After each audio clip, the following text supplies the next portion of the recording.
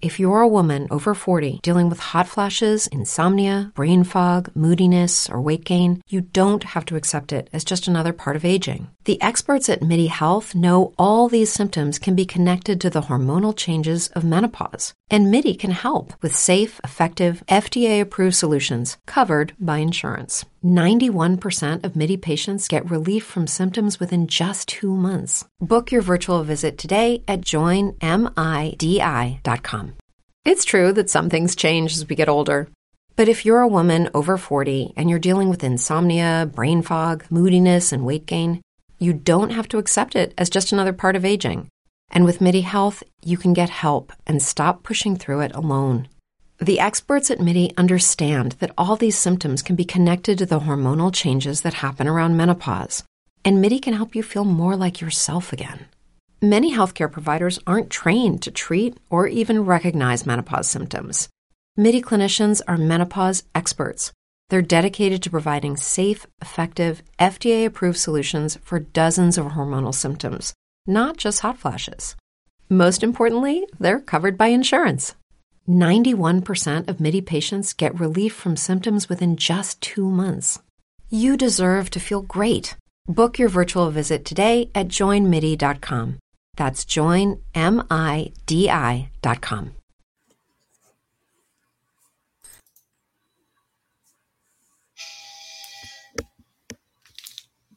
Hi, this is Marlene with Miami Ghost Chronicles, and I want to welcome you to another episode of Stories of the Supernatural. Whether you're watching a video or listening to a podcast, please like and subscribe to us so that you can get notification of when a new show is released. Links to videos or MP3 files can be found on MiamiGhostChronicles.com. Go to MarlenePardo.com for information on new book releases. I narrate several podcast series that can be found on major podcast platforms and can also be listened to via Alexa, Sonos, and other home systems. Look for Supernatural Storytime for scary storytelling, Nightshade Diary for classic horror and adventure stories, Stories of the Supernatural for interviews with different guests on the show. If you want to get noteworthy news about the paranormal world, true crime, conspiracy stories, and anything that is just plain weird, just visit Stranger Than Fiction Stories tab at MiamiGhostChronicles.com or find us on Blogspot. I want to thank you for being part of my audience, and I think you are all wonderful. Hi, everybody. This is Marlene with Stories of the Supernatural. How's everybody doing? Good, I hope. I am doing good. All is, well, I take that back because I know everybody wants an update on Chicken World. I don't know, in the previous shows, I had said something that I had gotten some Blue Andalusian chicks. Okay. I lost a couple. They just died. That happens a lot with chicks, even though I had grown them pretty much. I had moved them into an old dog crate, not the plastic ones, the caged ones, because these types of this species of chickens, they're foragers. And if you keep them, even as they're growing up, if you keep them like in an too close spot, which is what I was doing to keep them safe as chicks, they kind of like can pick on each other. So I moved them to this big, bottom line, to make a long story short, this morning I went out something, and I don't know yet, which has got me totally wigged out, dug under the crate, which had metal, and pulled out 2 of my chicks, killed them. I don't know. Well, they're gone. Ate them. I take it. And injured a third one. I've got 3 left. And one is injured on the wing. So I promptly removed them all. And I'm still perplexed because whatever it did, dug, it had to be some people say it could be a raccoon, it could be a possum. So in other words, I had to go through 2 fences. I've got an outer fence around my whole property. And then I've got a fence around this area, of a large area where I keep all the chickens. But bottom line, this thing went under the crate, the iron, and it just, pulled them out. So yeah, things are not good in Marlene's chicken kingdom. Not at all. But it is what it is when you live out in the middle of the sticks like I do.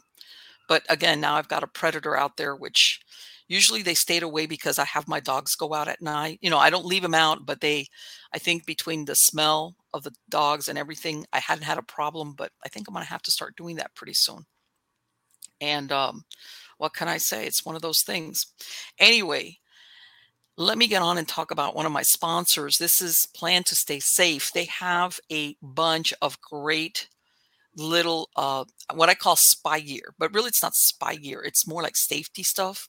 This is inexpensive stuff, like, not like a big security system, but let's say if you need a travel alarm, something that you want to hang on the doorknob. Let's say you're in a hotel room, you want to hang like an alarm on the doorknob. Make sure if it ever goes off, somebody comes into your hotel room. It also has a bunch of things like that that are great safety features. They have a large array of women's self-defense products.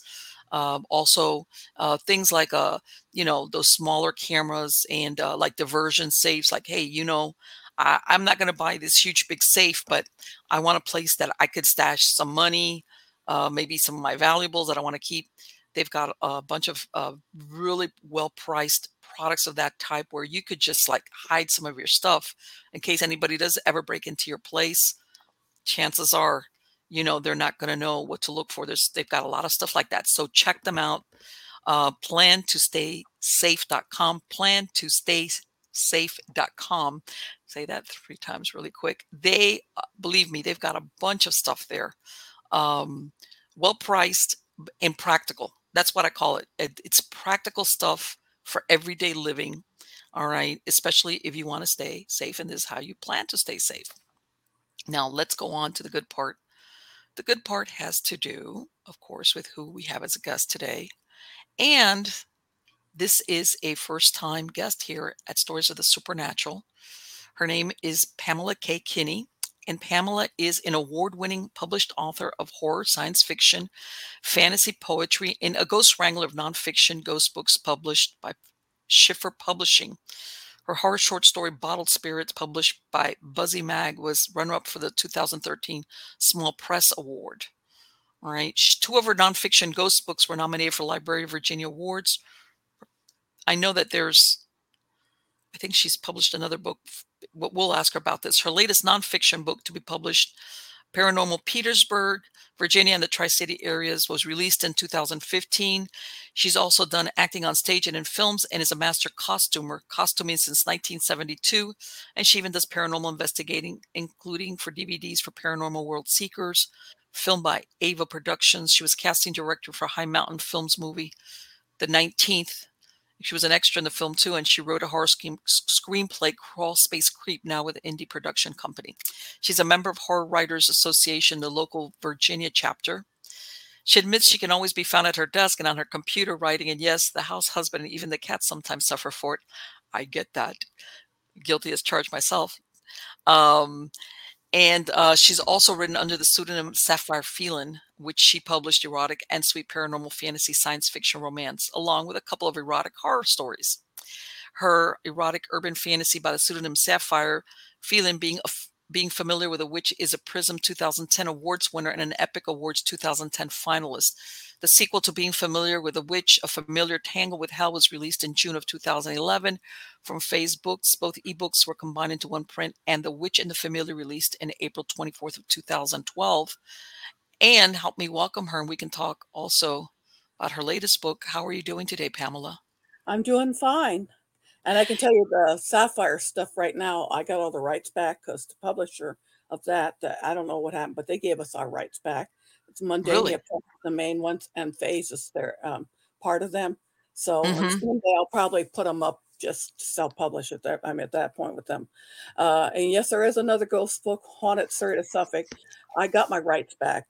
Me and the publisher did not have an eye to eye thing, but it was 2 years on the contract, and he gave it to me. Now he's Mm-hmm. trying to Amazon, because that's how I used it, to take down the button that's showing it for sale for free, brand new. And I Okay. know they say that you have to leave the cover up because of used books, which is fine. There was a used thrift store or something selling one. But the new thing is what my issue is, because I have the rights back, and my publisher for the Werewolf, Dogman, and other shapeshifter stalking North America said she would take the ghost book. So I'm Right, because the Dog Man, this is the latest one that you just released. That's the yeah, the werewolf book that you just put out right now, recently, right? right. Just recently, Okay. it came out April 26th. Okay, here we are, right in the heels of it. Okay. So, boy, you've been doing costuming, you've been doing everything. And but let me ask you, obviously, how did you get involved in all of this as far as, well, I understand as far as the fiction, but the nonfiction books, did you ever have your own personal experience or what happened? Well, yeah, I grew up with the ghost stuff, so that to me is pretty well Okay. given. And then my mother was inherited from my mother. I'm probably my father too, but definitely my mother because she used to have actually have dreams that came true, and she'd tell me a couple of them, so they did come true. It's not like anything else, but um, Okay. the whole thing with the ghost books is the one for Schiffer, the main one I had one other, but Dinah Roseberry had went to work for them, and they didn't know what to do with the ghost book division. All they do is nonfiction. Schiffer does, so they gave it to her, and she asked any of us that were we were all members of the Mid Atlantic Horror Professionals at that time, a forum. If anybody wanted to Mm-hmm. write about real ghost stories, and I remember growing because I read that stuff. I mean, Hans Holzer and that, and I remember some stuff about Richmond, even though I lived in California. So I kind of looked up how to do a book proposal because it's totally different than writing fiction, and wrote Mm-hmm. one up and stuff, and they accepted it, and that was Haunted Richmond, Virginia at first, and but since then I've been published with and one of them actually went to second printing, second edition as of 2019. That's Virginia's Haunted Historic Triangle, Waynesburg, Yorktown, Jamestown, and other haunted locations. It sold out for the first big I'm going to ask run. you, I'm going to stop you right there. What is Virginia's Triangle? What is that? Is that like, It's Williamsburg, Jamestown, and Yorktown. That's like the main three. I added mm-hmm, other stuff around it because it's a whole big area, and it's considered by a lot of people. And they have enough at least in Williamsburg, they have enough mm-hmm, going into Colonial Williamsburg of ghost tours, not just by Colonial Williamsburg itself, but by all other sorts of groups. So it's considered a very haunted spot, and I'm pretty sure that has helped the book too. sure. And but yeah, it's a pretty haunted spot. Though Paranormal Petersburg, that book in that area, Petersburg, I live not far from there. That one Mm-hmm. could actually give them a run toe to toe if they ever could do that. I mean, it has the same issues of a lot of me getting a lot of images.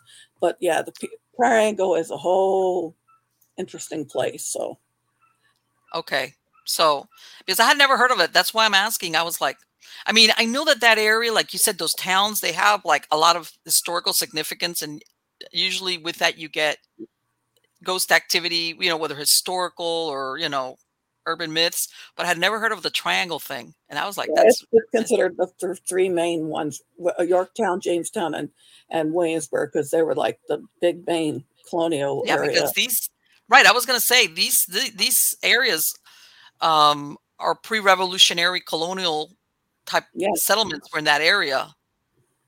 oh, Because, believe me. yeah, the history is, we're talking at least maybe 400 years, 300 something years as far as settlements, in other words. Right. So Well, I I live in bet. that area. I mean, Petersburg is the same thing. That's why I think it goes back to the 1600s. So, yeah, Hmm. both of them, the area just, yeah, has a lot. Right. There's a lot of layers there as far as, well, like everything else. But yeah, because, sometimes, a lot of times people think that, especially in southern states, that everything as far as ghost stories is always like Civil War era things. And in some of these cities, it's the settlements and the cities and everything predate the Civil War by a couple of hundred years in some cases.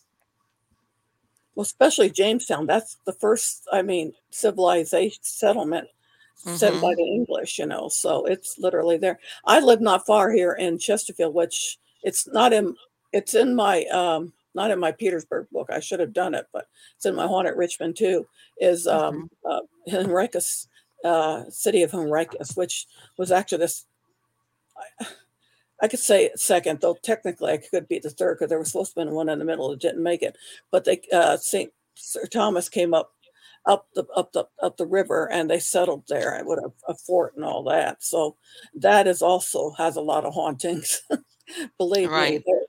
they're used to that there. I bet. I bet. Imagine that there's a lot of stuff in the unexpected places because a lot of human history, wherever you have human history, you're going to get some, whether it's an intelligent or residual haunting, you're bound to run into something when you least expect it. So let me ask you, this last book that you did about werewolves and dogmen, how did that come up? How did you decide to do that book? It's true that some things change as we get older. But if you're a woman over 40 and you're dealing with insomnia, brain fog, moodiness, and weight gain, you don't have to accept it as just another part of aging. And with MIDI Health, you can get help and stop pushing through it alone. The experts at MIDI understand that all these symptoms can be connected to the hormonal changes that happen around menopause, and MIDI can help you feel more like yourself again. Many healthcare providers aren't trained to treat or even recognize menopause symptoms. MIDI clinicians are menopause experts. They're dedicated to providing safe, effective, FDA-approved solutions for dozens of hormonal symptoms, not just hot flashes. Most importantly, they're covered by insurance. 91% of MIDI patients get relief from symptoms within just 2 months. You deserve to feel great. Book your virtual visit today at joinmidi.com.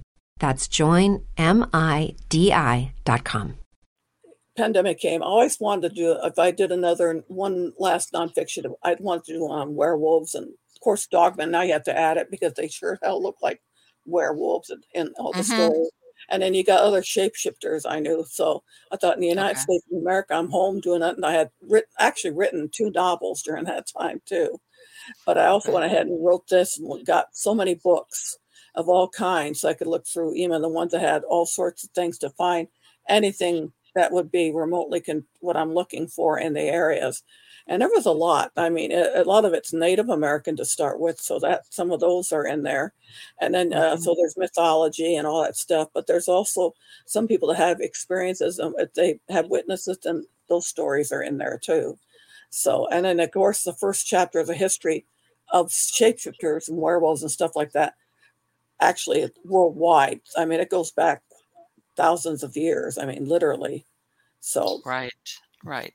Even though you hear a lot of people, because we hear like in even in Europe, like in France, the Gévaudan that they had that the wolves that supposedly everybody was paying attention to this. I believe they killed over 200 people. But like you said, it's all over whether they're humans that supposedly, like you said, shapeshift into, let's say in this case, wolves. And then you get the other stories about dogmen. Let's go with that. That supposedly there's nothing human. They're not transforming. That's what they are all the time. At least that's what they say. They haven't caught, nobody's ever caught one to see it. Exactly. Right, exactly. But a lot of people, they describe these encounters that it'd be like, I'll take a Bigfoot anytime over something like that. It'd be like, oh my God. I wouldn't mind seeing one of those over Bigfoot. I used to have nightmares about Bigfoot. Believe it or not, I was coming home from a ghost thing, and it was in Charles City, which is a part of Virginia. It's actually in the historic triangle when I got, because they're all plantations. And it was, of course, all country. Literally, this place is still country. It's not far from here. And I'm driving along at night, and I kept thinking, what if Bigfoot was to come step out from those trees? And I thought, oh, I hope to God, I would be freaked out as can be. But yeah, I'd rather see I have to admit, I wouldn't mind seeing a dog man or a wolf man or whatever it is. I guess, it's like everything that we're subject to all these ideas. But to me, it's like, I guess since, I don't know, you always think if something's going to eat me, it's going to be the dog man versus a Bigfoot. But either one though, let's face it, I'd have a moment of like, oh, but the shape-shifting thing, that's almost like, because some people think that it's only like a Native American, as in, the U.S. Native Americans who have that shape-shifting legend, but that's found all over the world, right?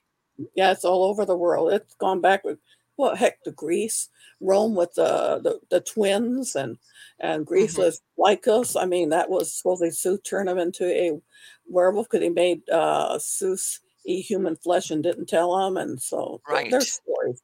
And it's not just werewolves. I mean, it depends on what part of the world you live in. I mean, there's only, I think, 5 species of wolves worldwide. I found that somewhere.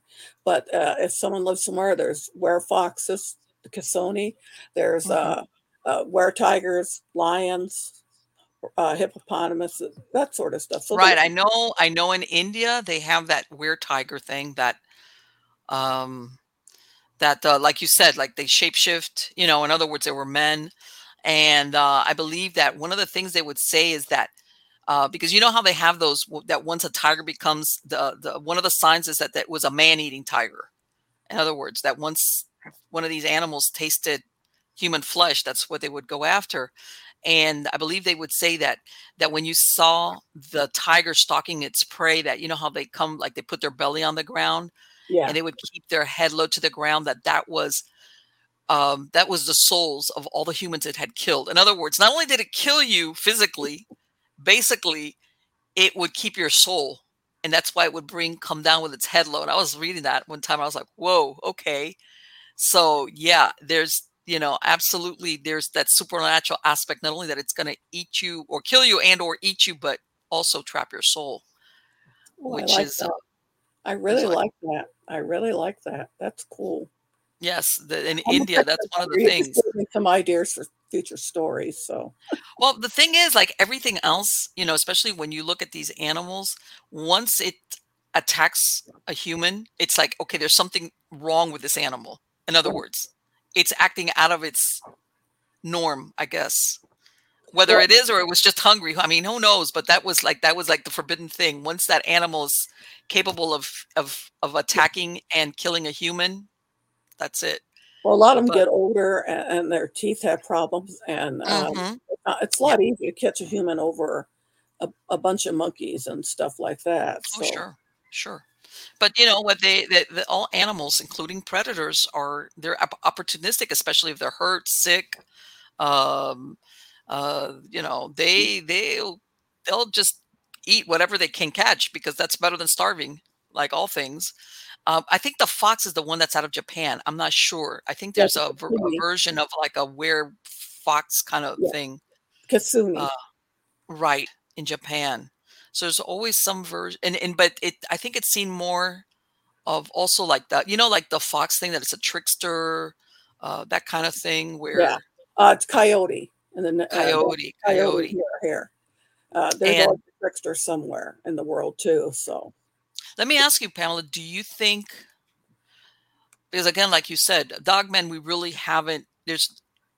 ever haven't captured one to say this is an animal. In other words, not your typical werewolf idea where it's a human that transforms into well, a I wolf. gather people have seen them close enough to say they had hands. So Right. that would say opposable thumb. That's what makes us different from the animal kingdom. Our dogs don't have opposable thumbs. Even my cats, you may have like 5 toes, but you can't make that one at the end. Any of them do like humans can. And Exactly. she can catch, she's done it, but still, it's like, it's not the same as us. So Exactly. that, Exactly. That's what you hear about the dogmen, that they have hands, even though they're claw tipped and they're animal like, but they're still hands. just like werewolves, if you watch some of the good Right. movies, Right. And well, I've heard that in some cases people compare when they've seen them, they compare them to the Hollywood version, like it looked like this, muscular, like like a uh human body. right, like like let's say the Van Helsing movie where they had Yeah, of that course was a there's good one. That CGI, definitely would look like a dog man. like a That's dog man, um, you know, very tall, muscular, uh in other words, the proportions is not like how when the Lon Chaney thing where it was a man that turned into a wolf, but his physically he was still a man, and also something like the Acadians in Louisiana had that thing about the loup garou that yeah. basically you were the same thing. It was like a curse kind of deal, but it was almost always like a human that was cursed, but physically the wolf still, I don't know, it's weird because sometimes you hear that they turn into a wolf, literally into a wolf, not like a human wolf thing. Right. And then others are it's that mixture of the human with the wolfish things going on. Right. Um, what did you come across when you were did you ever get to interview or speak to anybody who'd had an actual sighting Not really. Oh, I found a lot of them online. I know some right. people that do and that not only do ghosts, but they investigate. They got a group of dogmen one, but they haven't Mm-hmm. gotten anything on their websites other than what people said the witnesses. Right. And I don't know if they really go out and do the actual hunting thing. I mean, you probably would need someone who's a good tracker to begin with, could tell you what's a real print Right. you're seeing and stuff too. Right. Uh, I just wouldn't mind seeing one. Well, the thing is, you always hear mostly the people that I've heard of have sightings have been hunters or, people that weren't really looking to have the encounter. They were out there either camping, hunting. Then you hear the same, some experiences of people seeing them in unexpected places closer to urban areas. Right, like the piece of Bray Road, they're driving along and here it comes right in front of their or racing Right, along in the wood, like, "What the heck?" And right. And what's really, you know, in some cases, how can I say it? The reports on this predate, how can I say it, modern interest in it. You understand? yeah, Where people were saying, "Hey, I've had this experience. I've seen this, I've seen that," and somebody took a report on it and put it away. And it wasn't like they were trying to gain any type of notoriety. They were just, "I've never seen this before, and I got to tell you about it because either A, I think it's a strange animal, or something along those lines." And then it's only when somebody goes back and looks at all this documentation or these archives that they realize, wait a minute, all during this time, there's people that have basically describing the same thing. and it's been there, with dogmen has Michigan dog has gone back farther than the 30s where it started a lot of stuff. This goes all the way back, so there's Right. stories, people seen it. Even the stories of werewolves, someone just called one Dismal Swamp here, I found that before I wrote the ghost book. I found it with this book. So when I get my Hmm. right back, I'm gonna put it in there to put it so it'll match with the rest of the stuff. They called it a werewolf, but it had some of the actions that almost like a dogman. So is it what they call a dogman or is it a werewolf? Of course, nobody sees anything shift and change, but still that it's stunning and it looks like a wolf. Yeah, it's been going, a lot of things have been happening. So who knows what werewolves, maybe people had real sightings, especially primitive people. If you think about the sighting of shape shifting, and they see something like that in medieval Europe, for example, in the Dark Ages, they see a wolf walking, gets up. It's no longer, they're frightened because they're thinking it's one of the wolves they used to have to attack. And suddenly, but instead, it gets up on its hind legs and starts walking. Exactly. I can imagine they're thinking, did somebody I know turn into a wolf or something? That's probably how all that started. I mean, Right. I mean, it could be, um, uh, because see, back then, wolves were a menace. Real wolves were a menace, so that they were already seen as predators that you got to be careful with. But mostly, they, unless you were caught out unawares, by a pack of wolves, you would be okay. And it's when, but normally they wouldn't go on a rampage and be start killing people. And I think a lot of times, I guess when you read these accounts, part of you is like, how much is real eyewitness, or is this how much is it superstition? Where does one begin and the other one end?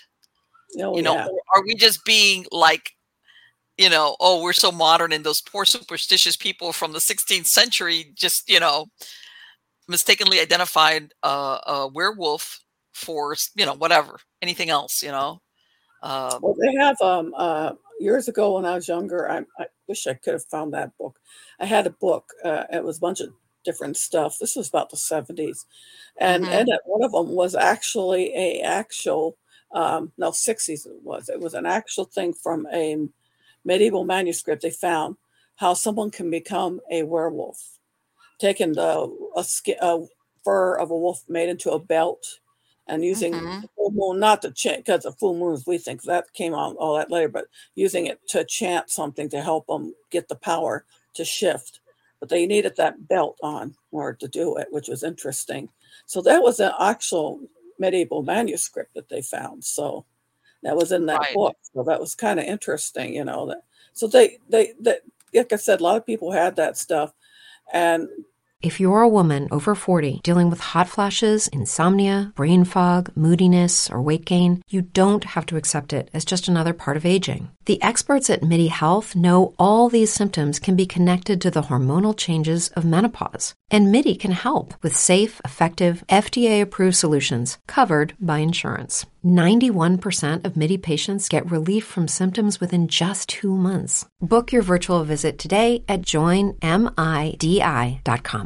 It's true that some things change as we get older. But if you're a woman over 40 and you're dealing with insomnia, brain fog, moodiness, and weight gain, you don't have to accept it as just another part of aging. And with MIDI Health, you can get help and stop pushing through it alone. The experts at MIDI understand that all these symptoms can be connected to the hormonal changes that happen around menopause, and MIDI can help you feel more like yourself again. Many healthcare providers aren't trained to treat or even recognize menopause symptoms. MIDI clinicians are menopause experts. They're dedicated to providing safe, effective, FDA-approved solutions for dozens of hormonal symptoms, not just hot flashes. Most importantly, they're covered by insurance. 91% of MIDI patients get relief from symptoms within just 2 months. You deserve to feel great. Book your virtual visit today at joinmidi.com. That's joinmidi.com. Going back, I mean, there's a lot of things. There's that one you talked about in France. Mm-hmm. Actually, on someplace I saw a show saying that they think it could have been that one could have been a hyena. So I don't know if that's true. A trained hyena, who would train a hyena and have it in that era of France? I don't know, but who knows? I mean, well, from what I understand, if I remember, I mean, it killed, like, according to the numbers, I think it was like 200 people that even the king got involved. It wasn't like, oh, off in the countryside, if some peasants got killed by wolves, oh, those stupid peasants. No, it actually caught the attention because there were so many people being killed that I don't know how a hyena is going to do that. I don't know. That's what someone's explained. So they did do a logic behind it, but that's just one thing. I mean, and actually, let's talk about hyenas. In Africa, people can become were hyenas. They believe that. So there's another talking about shapeshifters, but we want to go into the story about it. Yes, because it's like, are we talking something distinctly different, or are we in reality just seeing the result of shape-shifting? So that's hard to say. Like I said, it's all in the history and stuff. And actually, a lot of people, like the Native Americans and stuff, a lot of them actually, shamans have spirit animals. So they like the thought of having the power of an animal. Mm-hmm. And the skinwalkers in Navajo, of course, they turn it to a bad thing, though. What they do, they're witches trying to make enough evil so they can shift, and not just coyotes or wolves, but hawks, owls, all sorts of different, whatever is in their area. So that's right there proving, it's not just people that cursed or just want to become a werewolf. They're witches, and witches were connected to werewolves in medieval Europe. They were burning people accused of being a werewolf too. Sure. And they accused some witches of being werewolves because they could turn into wolves too. So because absolutely, if you were a human being and you were able to shapeshift, let's say, into a wolf, you had to have made a pact with the devil. There's no other way of getting out of that. Because otherwise, in other words, it wasn't like, and of course, alchemy or anything of that nature, like you said, a manuscript, that would have been considered heresy, and that's it. You're burning. And by the way, from what I understand, any of these people that were supposedly thought to be shapeshifters or werewolves or whatever, not only did they kill you, they killed them in horrible ways. They executed them horribly. They burned them. That's enough to be a horrible way of dying. But there was one, was it Peter Stub? I think it was in Germany. They sawed him in half, like down the middle. I mean, it was like, in other words, it wasn't just an execution. Yeah. It was the most horrible way that you can execute, the most agonizing way or torturous way that you could execute a human being. And to me, I was when I read these things, to me, it's like, besides, all these executions would, draw in the public, from the surrounding area. And I'm thinking to myself, this is called, this is a psyop. This is like them telling them, don't ever dabble with the supernatural because look what's going to happen to you, you know? Yeah. So it wasn't just getting rid of, and you know what? And sometimes I think, mayhaps what they were looking at was maybe somebody that's got a mental illness because, Yeah. it could have been that simple, especially if this person went ahead and committed murder. Who knows? One of Uh, them did that. Was it Peter? I had to almost look through my book, but one of them did say he was a werewolf. He was changing, but he right, wasn't. Like you said, mental, and that's called lycanthropy anyway. right. And let's talk about other people. And I talked to other friends about this. There are people that Hmm. are actually born with a problem that they have hair on them. And Hmm. they have to shave it off and it grows back. What about Hmm. those people that can't help that? Right. Makes you wonder what people thought about them. That when they look like when I seen a baby one time in a paper from Mexico, and it was all the Hmm. hair, and almost remind you closer to the 1940s Lon Chaney Jr. werewolf, literally, because that's what they look like. It's all that hair, and you don't get a snout. But think about primitive Right. people. Oh my gosh, this baby has hair. He's a werewolf or Yes, something. exactly. What was it? And the reason why I know that is because you know that a lot of these circuses and shows would winter here in Florida. Yeah, And there was one lady, I can't remember her real name, but I think you know how they would tour with what they call freak shows. I think she was called Monkey Girl or Monkey Lady or Monkey Woman, something like that. And she had exactly what you were describing, yeah, that she had like hair everywhere. And her husband was a guy they called Lizard Man because he had some type of like growth that you looked at his skin and it yeah, looked like really scaly. And exactly what you're describing, if you take these people and you go back a couple of 100 years and this child is born like that, you know, if it wasn't killed outright, um, yeah, of course it's they're going to look at it like from the devil. yeah. Unfortunately, that's the way they would look at it. They would not understand that this is just I guess what a genetic mutation or something like that. Just things happen. Uh, I think for the hair, it's some kind of disease, I'm trying to remember what it was called, but it's something like that some people like get. yeah, too much hair. Like you don't yeah, you have hair all over the place. But yeah, for those years they didn't see the science wasn't there. How's that to To back them up. Yeah, back them up exactly? And I know that even and I'm sure you've heard of that the place in Utah, the Skinwalker Ranch out there that's like real that's gotten a lot of attention. From right. what I understand, the origins before, way many was from the Navajos. I believe that I think they also another another. they kind of gave it a wide berth because of a bad skinwalker reputation, supposedly. I think there's also another Indian tribe that was there that got killed. I'm not sure if it's a Uti or I don't know. I have to go back up, but it has a lot to do with the Indians about of course skinwalkers, witches, and then you got the aliens involved in this too, and Yes, then the house itself is haunted. So right. And there, well, it makes it because everybody looks at because I think I know the Navajo. I don't. I'm not sure it was the Paiute. I don't remember exactly, but everybody just looks at maybe the last 30 or 40 years of what's going on out there, but that place has been settled for a while. And it makes you wonder how far back were weird things going on. And, as far as, but it's got that reputation, obviously because of the name, the Skinwalker thing, yeah, but in a very, I don't want to say from a shamanistic point of view, it was more like what you said when shamans go evil, when they yeah. basically in a bad way and everybody's just the natives the native tribes just like stay away from that area, don't go there. The Navajo don't even talk about it. They're afraid that it will come if they say skinwalker. It will come. We'll hear them and come right to them. Yeah. They do, and they're not the only one talking about this. One thing doing this book, I've discovered Native American. I have Native American. I mean, that's the Sioux, but it has nothing to do with it.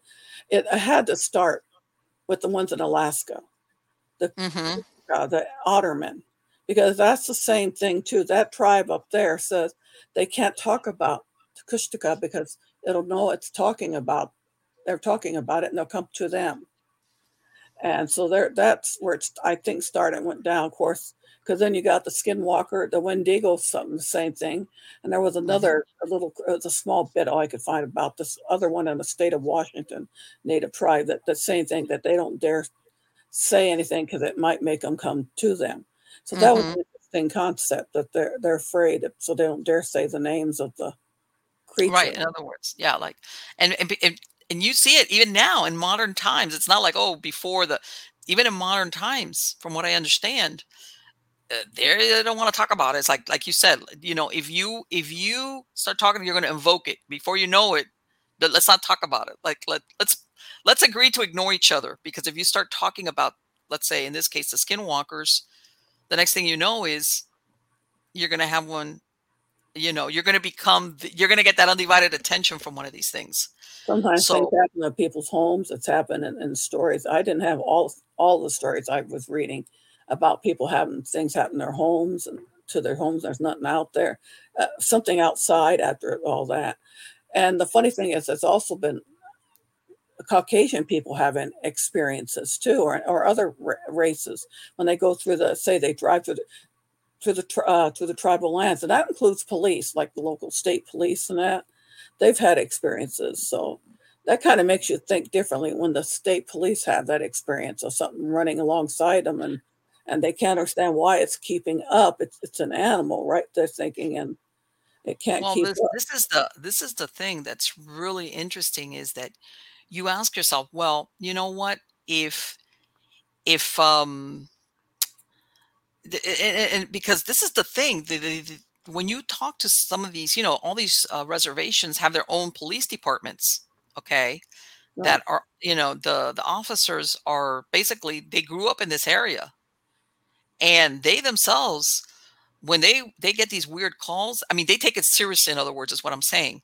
If they Yeah. go out to a call and somebody tells them, I saw this, they don't go like, sure, yeah, one of those things. They're like, they take it very seriously, because they grew up In in the this, and they don't dismiss it as in, oh, somebody imagined whatever, or things like that. They This is like a legitimate concern, even for the, and I guess what I'm trying to say is, from what I've seen, the interviews I've seen, it's not that they're being patronizing to, let's say, the person that's putting the complaint. They genuinely yeah. don't talk about it unless they have to. And if somebody describes something like that, they believe them, Right.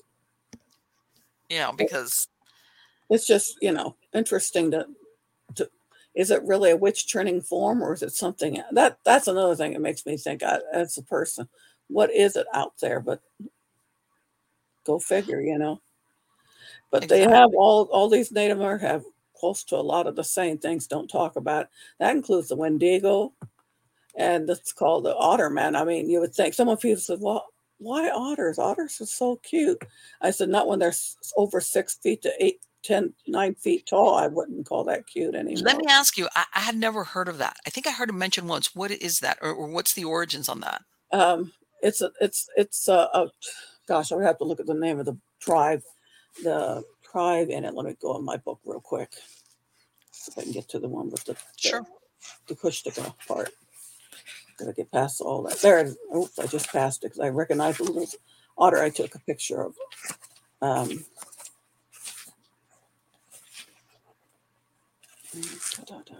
this is it. It's the. I hope I can pronounce the name. I hate to be rude to them. The Tringit. T is in capital T, Lingit, and that's the tribe that has something to do about the otter men. It's that section. It's Okay. in Alaska, but at the Kushtaka, we're otters. What do you want to call them? Otter men, whatever they call them. And it's just a big thing there. I mean, land otters, and there's, I guess, sea otters, but it's land otters. They switch, and they tell children, don't you dare or go running off and alone without doing it, or the Kushtaka is going to get you, because if you get to hold them, they can be changed. Oh, okay. Is that like, then that's that's what happens? In other words, because you know that all these, sometimes these either they eat you or take you away, But in this case, what they can They transform you change, into something they like them? transform you. Yeah, you become one if you're. That's why you Okay. don't want to listen to any strange calls in the woods that you think there shouldn't be anybody in there at the time calling your name and that. So Hmm. yeah, they're trying to get you to change too. So That is so interesting because, and let me ask you, the original, I guess did you ever find out how the original otter person or man was? Was it that they were cursed, or how no, did this happen to they got so many stories in the book. them? Hmm. Well, it goes back for a long for a thousand for how long the tribe has been there. So Okay. um, it's just the way that it is. I mean, it's just like all the But yeah, the otter man. That's why they threaten the kid. He's almost like the boogeyman. If you think about the boogeyman, don't you Sure. go wow, the boogeyman's going to get you. Well, that could be the otter man. You're going to be sorry because you may not be human after a while and stuff like that. Right, right, right. That's the and it's really funny because you know uh, uh a lot of European some of their what do you want to call folklore, it's the same thing, that if you hear something calling you, like it'll try to lure you in the woods and then you end up getting Yeah, lost, that type of thing. right. So it's almost like, that's almost like all, I guess I want to say all cultures, especially if we're talking hundreds of years ago, or when the origins. And I'm going to go with I'm sure you've heard of this missing, Dave Paulides, about the missing 411, all these people that have gone missing. Right. And I'm thinking, maybe hundreds of years ago, whenever the origins, whether it was Native American or European or prehistoric, maybe people would go missing. Sometimes for normal, they just got lost. It happens. Yeah. But I guess it was one of the worst things because that's where the danger was. Once you got out of sight of either your camp or the fire or whatever, that's it. All bets were off. So if you had a child, this was the best way to keep them close to home, was to tell them, you're going to get carried off. But then you hear sometimes of even adults falling victim to things Right. like this, of this nature. And they do this. They tell them don't. If you hear the voice, and they can tell they'll they're smart. They'll go the opposite way. And talking about even European or anywhere else, the fairy tales, the original Hmm. fairy tales, were not made for children. I mean, Sure. people think now it's like the Disney one. No, they're not. That was not the real ones. I mean, the Little Red Riding Hood, don't go with the stranger. Like the wolf, and it could Yes. possibly even talking about werewolves if you want to say that, but even the bad evil person, Hmm. it could happen to you. You could, and they're talking about adults. Don't go out after dark because you don't know what's out there. And things Right. like that. Exactly. Exactly. That's from what I understand, that if you read these fairy tales in their original format, it was like, this is not for kids. It No, was not anything, but they were very dark. They were very dark. And there was a lot of symbolism also in them, the way they were done. And it makes you think, whether they were real or imagined fears. A lot of cautionary tales, of course. The if you do this, and I know, God, it could go, you could dissect them. But yeah, absolutely what you were saying, Pamela, it's very far from the Disney version of all of these fairy tale stuff and all these princess things and things of this nature. It's like, wow. And you know what? Now that you mentioned, I'm going to put this in real quick. The other day I was reading an article, and I don't know if you're familiar with that.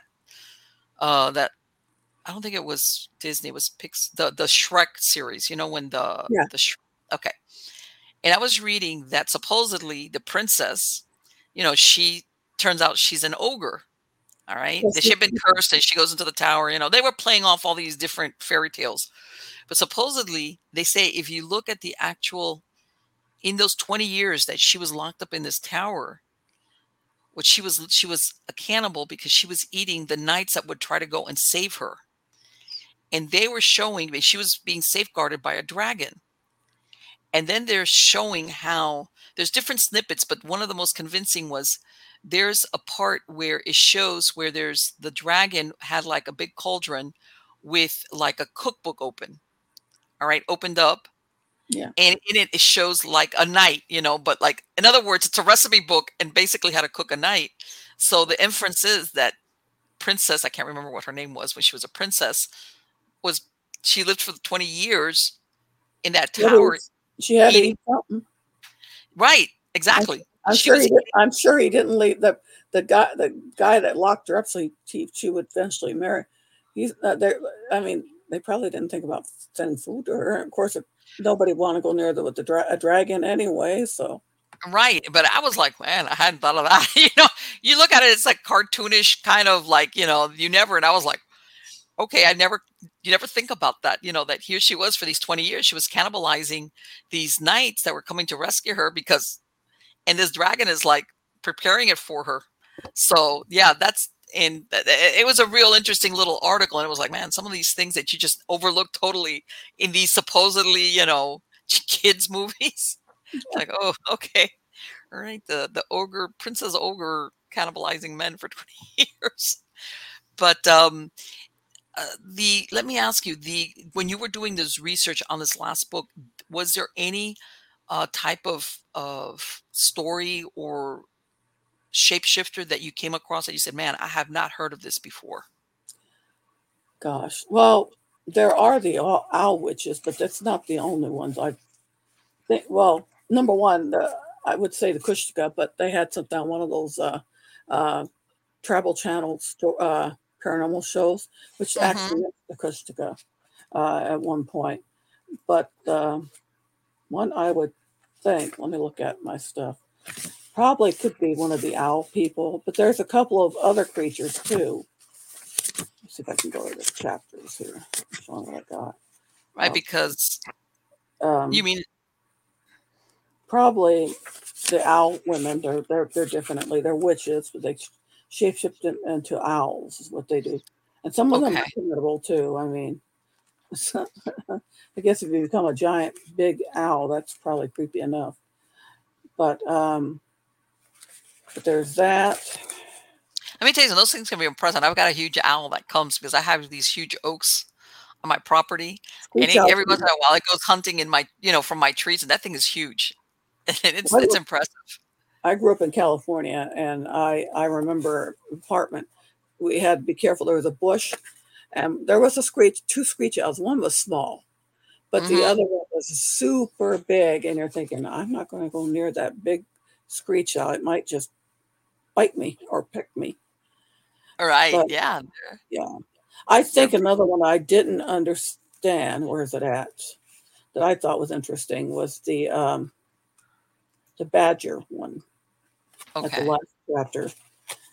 That's another one, and it's funny because Lakota, I have Sioux in me. Well, my Sioux was the Hunkapapas, and they're still in Nebraska, but it's still the same. I'm sure they're all put together up there anyway, and they Hmm. regard the badger as the earth animal. A lot of it says a lot of the shamans use it, but that was one I didn't understand. I didn't know that they used the badger a lot, and that was into shape shifting. So that was one I didn't know. A lot of the others I kind of came across both, and the one other one I said that you don't dare call it, I can't pronounce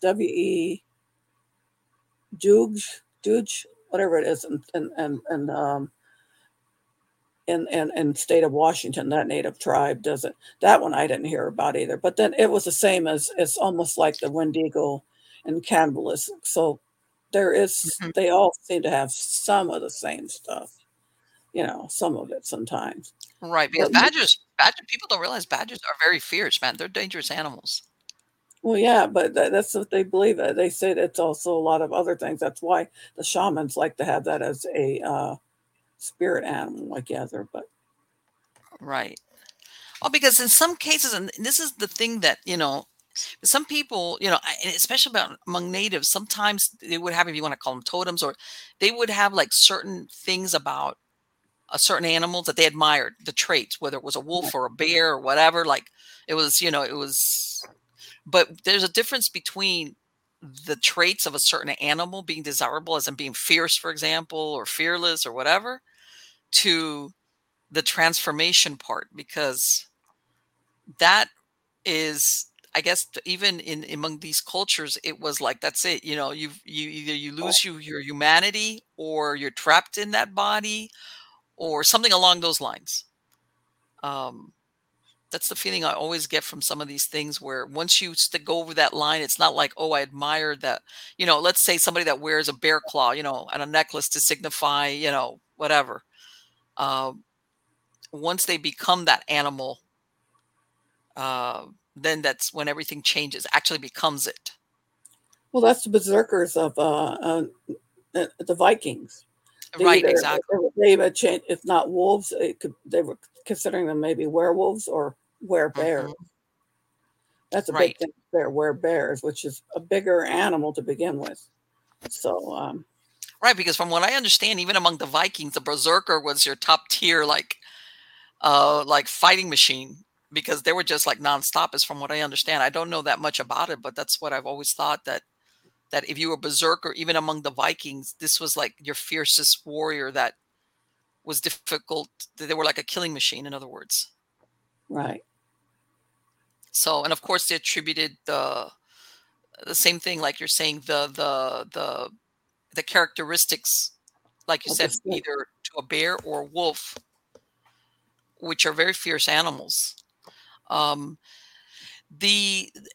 It's really, when you did you come across any, how the typical, how can I say, like when the werewolf came out, the movies like the Lon Chaney and all of that, which is, that it had to be that only silver, what was it that he had to be killed by somebody who loved him, and by a silver, something like that. That's probably wrong. Anybody probably killed. As for silver bullets, I mean, there's stories of some of them. One I remember years ago I read, supposed to be true, that the guy used a silver sword. So, yeah, but I don't know if the silver sword had anything to do with it, or just been a chop off a head. Silver is a soft metal anyway, so I don't know per se if that really works. But yeah, silver is supposed to be a thing. A lot of that, I think, is the bullet thing started with the movies more. Right, I know that and I was, there's movie stuff. People got it mixed up. There's now also the people that do that, almost like Dungeon Dragon, but they use to do about White Wolf. It's the name of the company, but talking about werewolves and stuff and their terms. And so some of that stuff they use isn't exactly what you read in the old stories about how they came. It's just like vampires. People talk about the zombies, which the zombies that we're seeing on Walking Dead aren't really zombies. Zombies are Haitian with something from pufferfish. Right. But the undead is all over. It's been there for centuries. And actually in Eastern Europe, I read this years ago, and that's what struck me. They didn't just drink. First, they came back after the family. It was never anybody else. It took over the years, they changed that. But first it was, come back to their loved ones, which actually there was a TV series, The Strain, that they used. I saw that. That was really creepy. They almost look creepy too, but they did do the part coming back for the loved ones. If you're a woman over 40 dealing with hot flashes, insomnia, brain fog, moodiness, or weight gain, you don't have to accept it as just another part of aging. The experts at MIDI Health know all these symptoms can be connected to the hormonal changes of menopause. And MIDI can help with safe, effective, FDA-approved solutions covered by insurance. 91% of MIDI patients get relief from symptoms within just 2 months. Book your virtual visit today at joinmidi.com.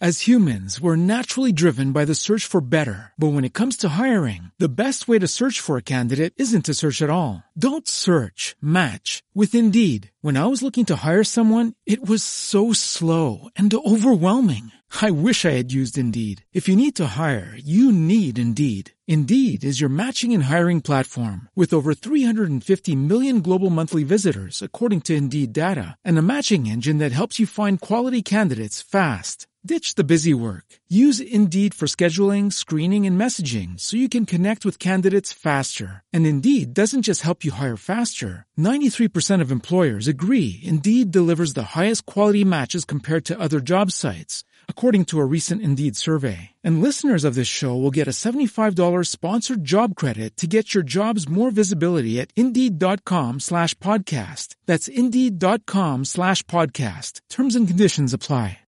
So that's what they did in Eastern Europe. And they didn't just drink blood, they ate flesh, which almost Right. sounds like the zombies of all these movies now, right? Sure. Yes. So, Yes.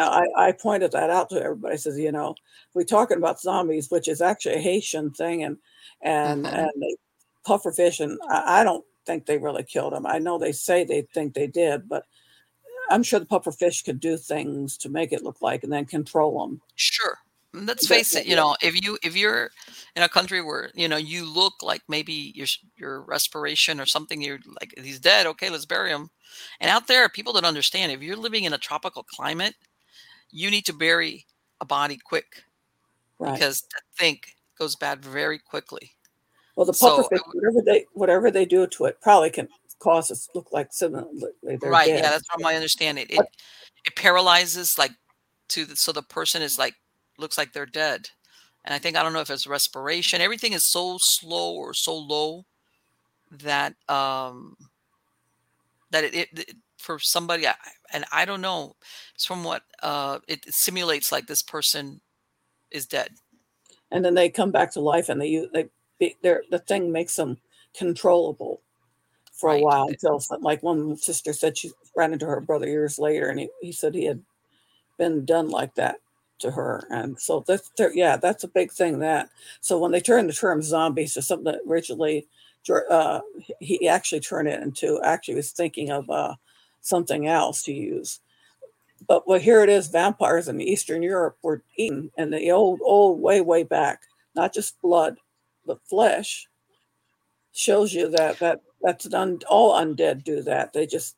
They're not zombies. It's just whatever they are, vampires or whatever undead. I mean, Right, because they've people don't realize, because everybody, like you pointed out, everybody thinks of Dracula and Bram Stoker, which, by the way, today, which is May 26th, is Dracula Day, official Dracula Day, by the way. Also that's my husband's birthday today too. So really, it's today. They're in the UK, Whitney Abbey, which they're saying supposedly they chose today because today in 1897 was when the novel was published. Okay. And in the UK, they're having a big celebration. They're trying to get over 1,000 people to dress as vampires because, from what I understand, Whitby Abbey is the inspiration that Bram Stoker used for the Abbey, the setting of Carfax, right, in other words, for his novel. So everybody in the UK is partying dressed like a vampire in the UK. But what I was going to say is, a lot of people think of the modern vampire story as the Bram Stoker Dracula thing. But previous to that, they've excavated and they found what they call deviant burials. Right. Whereas they would put things on people's bodies, just exactly like what you're describing, to make sure they didn't rise from the dead. In other words, this was a belief, in a lot of these countries, as far as, like you said, people rising from the dead to come back either to their family or to eat, whatever it is. Because the vampire wasn't just the blood-sucking thing, it was the consumption of the living. Right. So there was a big belief in that long before, and from what I understand, maybe this was what Bram Stoker was finding when he did his research. Maybe that's part of it. Who knows? The great nephew of Bram Stoker, there is also a son, but the great nephew lives in South Carolina. And he's with the Horror Writers Association, so I met him. And he said his uncle actually used a lot of the ideas, believe it or not, for the New England vampire stories with the bells on the top of the graves. That's one of the big things. Because people woke up and they weren't really dead. They didn't have any way to prove somebody's dead, right? And they didn't, at least back then, they didn't stuff. Now, if they put stuff in people's body, you're not going to come back at all. The embalming process, yeah. Right. If you're not dead, you're going to be dead.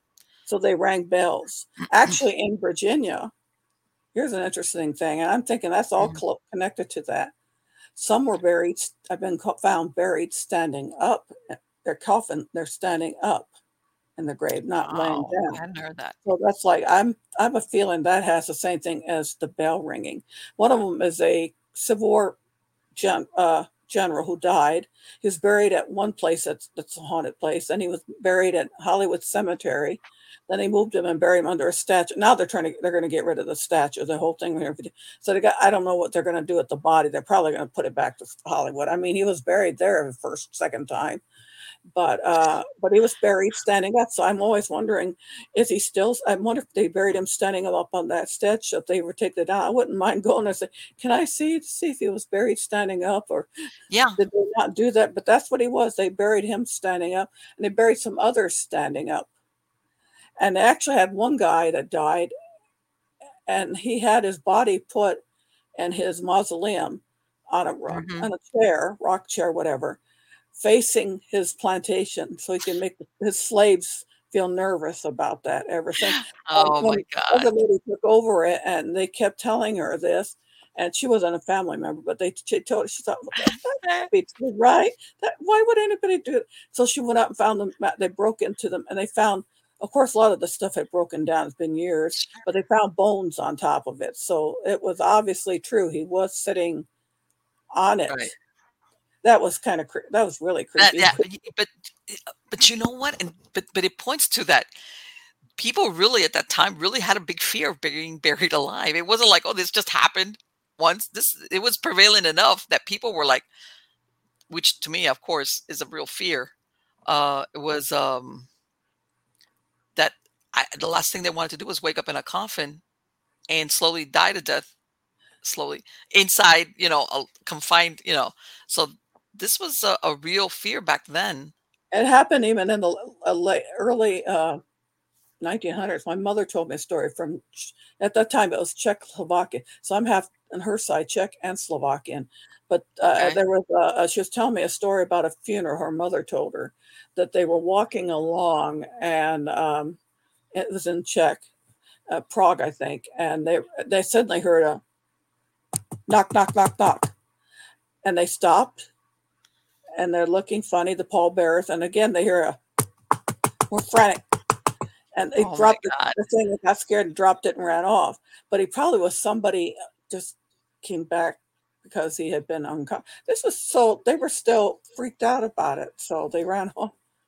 Instead of thinking, Yes. well, maybe somebody actually wasn't dead. Let's check this. No, they didn't say that. They dropped it and ran. No, nobody wanted to be that person. It's like, you know what? I'll, I'll go have somebody check it out in the morning or something. No, it was because a lot of people, it wasn't the first thing that came to mind. It wasn't like you said, this is somebody that was buried alive. It's like, no, somebody's come back from the dead and they're coming to get me.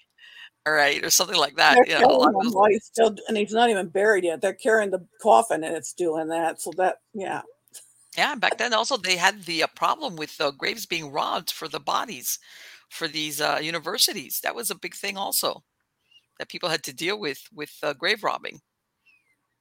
and No, if they did it so right, it didn't look like grave robbing. Maybe it'd make people think that somebody came back from the dead too, if they thought about sure, it.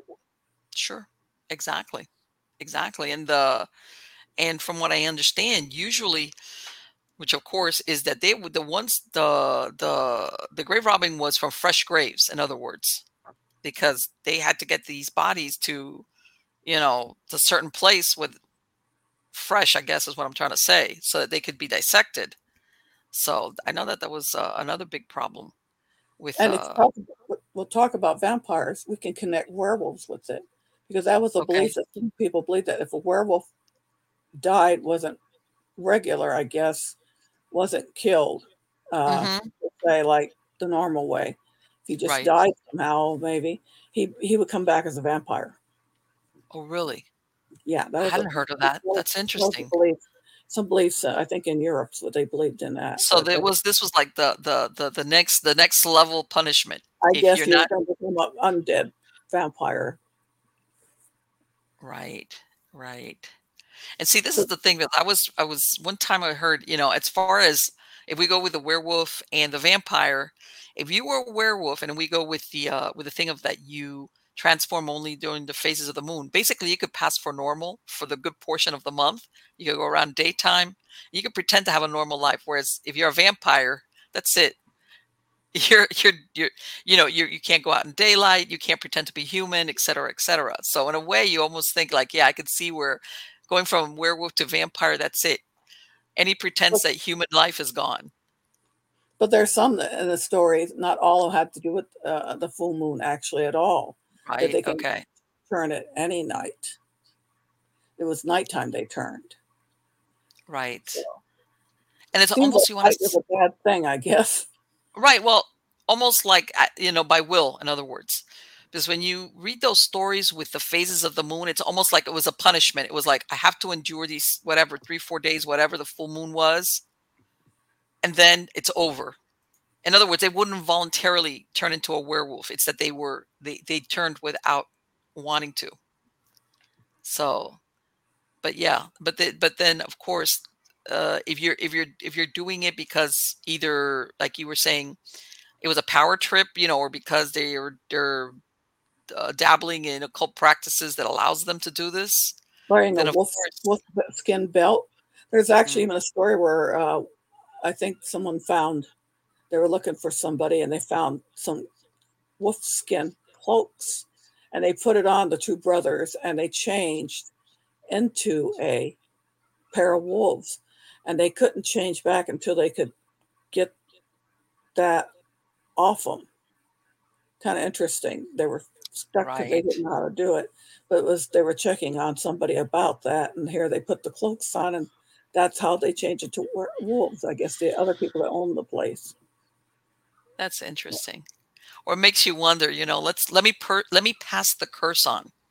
Whoever wears this coat or whatever, or this wolf skin, that's the next person that is, now is cursed with like whoever wears the skin, that's it.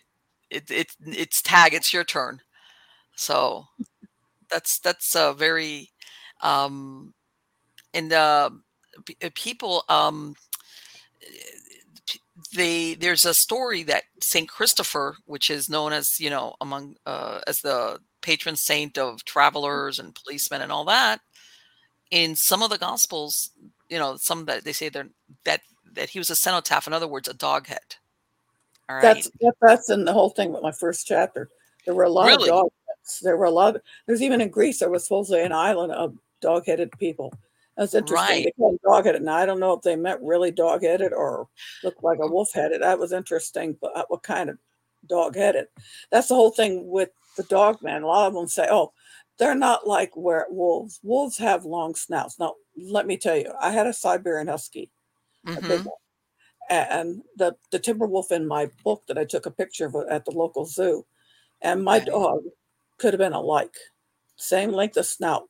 So that's a Okay. misnomer for these dog men hunters to say, "Oh, we call them dog men because they have a shorter snout." No, at least if it's got the same length as uh, my dog has proven they can have the same length as a wolf.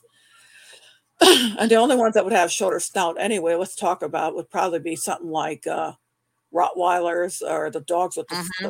the problem, the bulldogs and that they can't actually breed because of that either. Right. And So that's. they're trying to say, but yet they're telling description everything else, pointed ears, which is wolf-like, or like my Mm-hmm. Siberian, they're normal.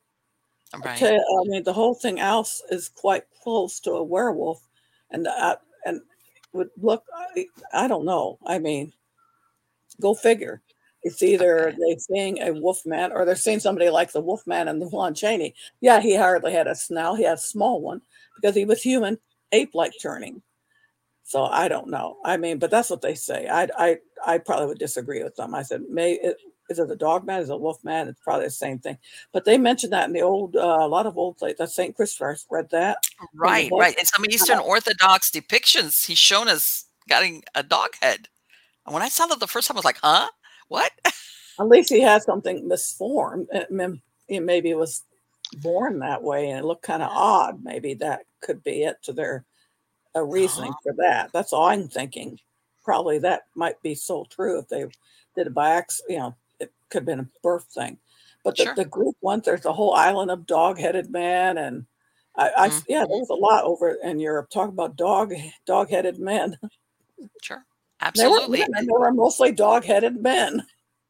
Well, and then, you go to the point where, and I know you mentioned it earlier, and it sounds like you read about it, where there's that story in early Greece where Zeus basically uh, Cursed Lycos cursed the because Lycos to becoming a werewolf because he had sacrificed his own son to him.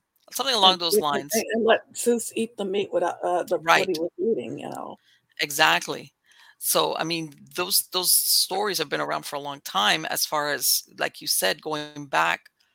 And because it's almost like when they had identified, and I'm again, this is, God, so long, so many hundreds of years ago, when they describe Saint Christopher, it was like he came from a land that was known to have dog-headed people. In other words, it wasn't, because I thought the same thing. Like, was this maybe somebody that was born with a misshapen head or some weird abnormality that made them look dog-like?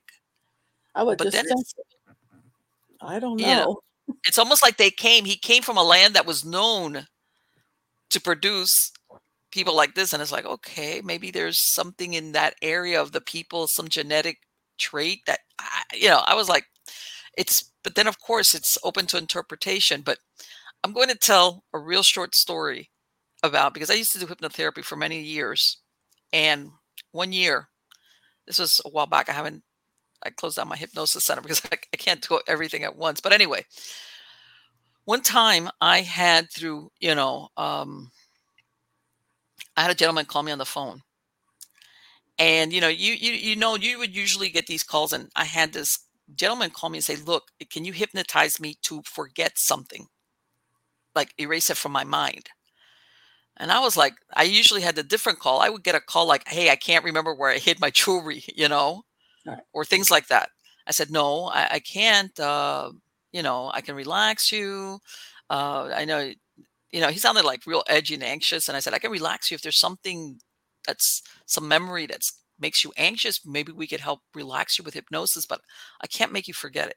I can't erase it from your memory," which is basically what he was wanting me to do.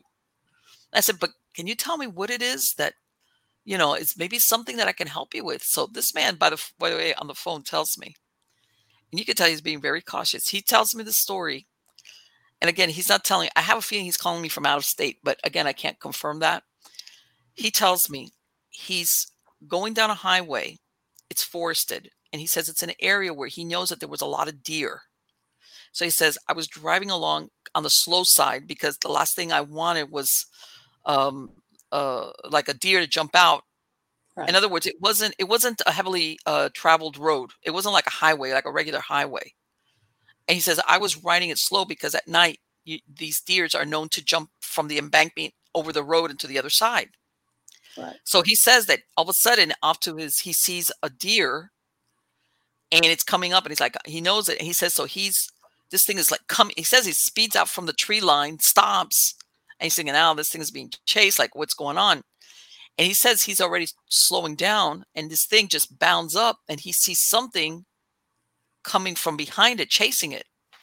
So from what he described, that I guess there was like an embankment that leads up from that Yeah. field, from the tree line up to the roadway, and he sees something. He says, "I see something pursuing it," and I'm thinking it was big and hairy. He says, "Wolf." He says, "I was thinking bear." He says this is the first thing, and he says that when this thing comes up the crest of the embankment, it stands up on two legs. He says, "I'm watching this thing because by now my headlights are on it." Mm. Okay, and he described the dog man. And he says that he says that's the part that tripped him out totally, was when this thing got up on its hind legs.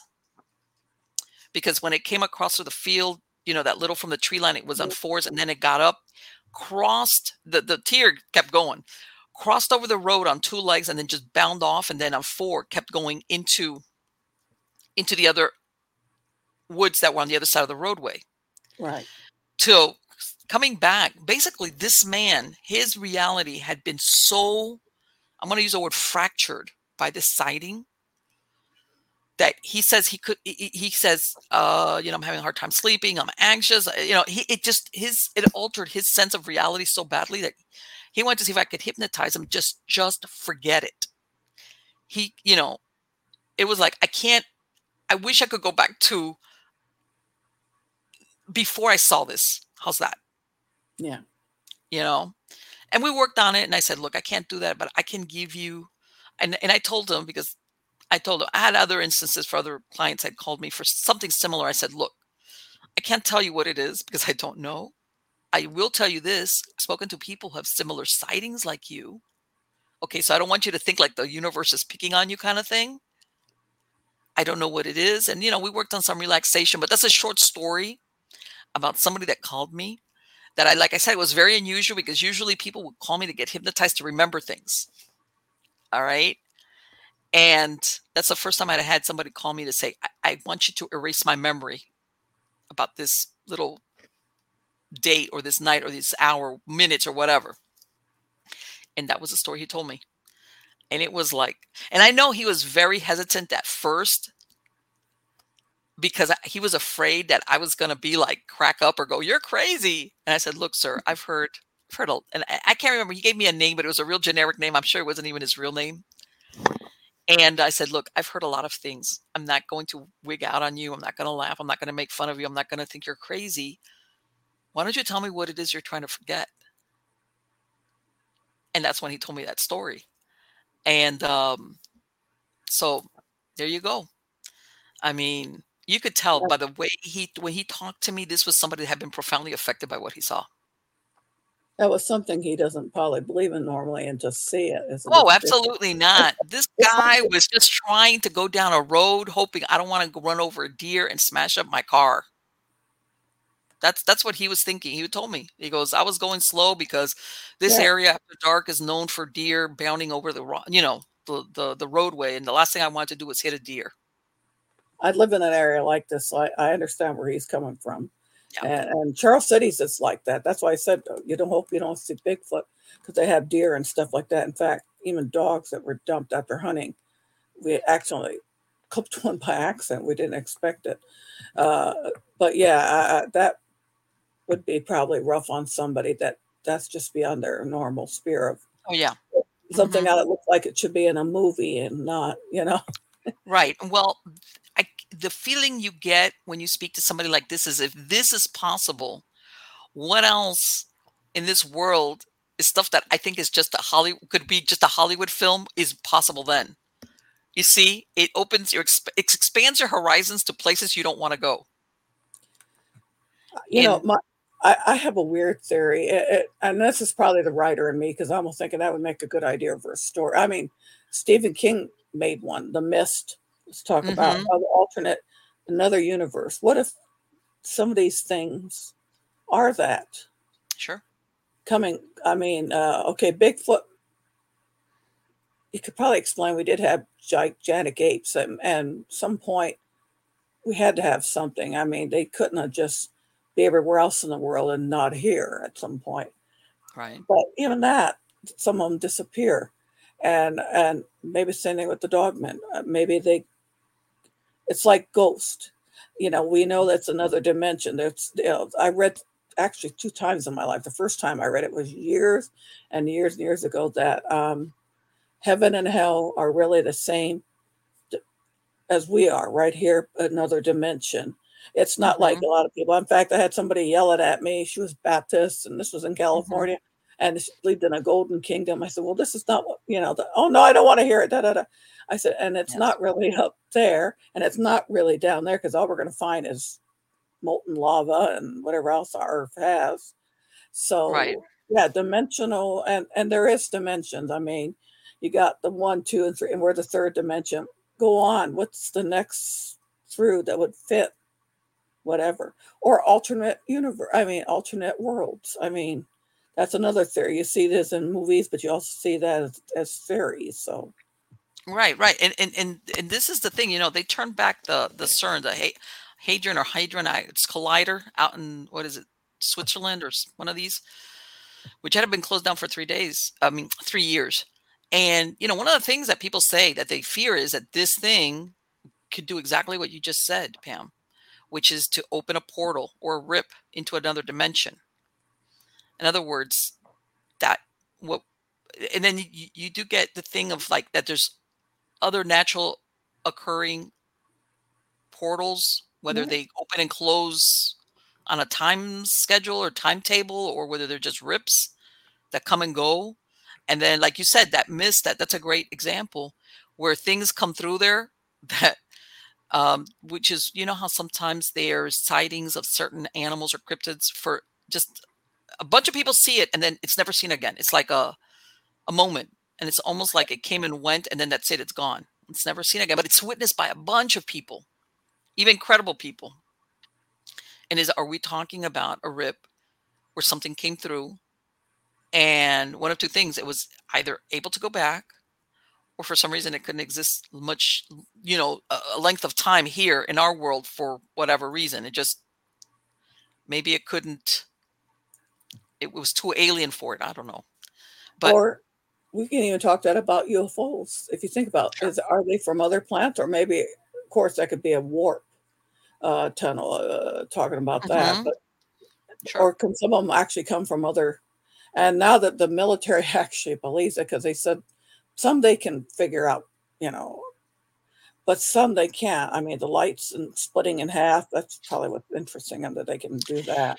And But you where know they what? come, Let me ask you what you think. Even though, they had that, what was it, last week? They had a Senate hearing about UFOs, something they hadn't done in 50 years. As humans, we're naturally driven by the search for better. But when it comes to hiring, the best way to search for a candidate isn't to search at all. Don't search, match with Indeed. When I was looking to hire someone, it was so slow and overwhelming. I wish I had used Indeed. If you need to hire, you need Indeed. Indeed is your matching and hiring platform with over 350 million global monthly visitors, according to Indeed data, and a matching engine that helps you find quality candidates fast. Ditch the busy work. Use Indeed for scheduling, screening, and messaging so you can connect with candidates faster. And Indeed doesn't just help you hire faster. 93% of employers agree Indeed delivers the highest quality matches compared to other job sites, according to a recent Indeed survey. And listeners of this show will get a $75 sponsored job credit to get your jobs more visibility at Indeed.com/podcast. That's Indeed.com/podcast. Terms and conditions apply. What if you could have a career where the opportunities are as vast as our nation, where it's not about mission statements, but a shared mission? At U.S. Customs and Border Protection, we go beyond to protect more than borders. From ship to shore, air to ground, cities to local communities, CBP agents and officers are keeping people safe. Join U.S. Customs and Border Protection and go beyond for something far greater than yourself. Learn more at cbp.gov/careers. And I'm like, why now? Like, you guys have spent the last 60 years telling everybody it was weather balloons below, Mike. You know, it's like, why now? I'm thinking that now that they're scared. First, they Oh, might think that somebody else has more power and has abilities. I don't think that at this point. I think we would know at some point. And so yeah. far, what we have seen terrorized, Putin has a lousy army now. He's let it go to pot. The other guy's doing missiles, and China, I don't think, is hiding it much at some point Well, either, that we can't and figure things out. and this is the thing, because let's not go into ancient aliens or nothing like that. We're talking about modern history as in 50, 60 years. Yes, you have your people that do see something that's not really that. You have your people that are just, they're like, they've lost, grip on reality, but there's a lot of credible witnesses. I'm Credible one of them. witnesses. I'm one of them. This is Oh just my God, say that. for real. Okay, there's two happenings. The second one was in Elkhorn, California at night, the way the thing up, and with friends of mine, which is into, Okay. they're Star Trek, but they're into science fiction.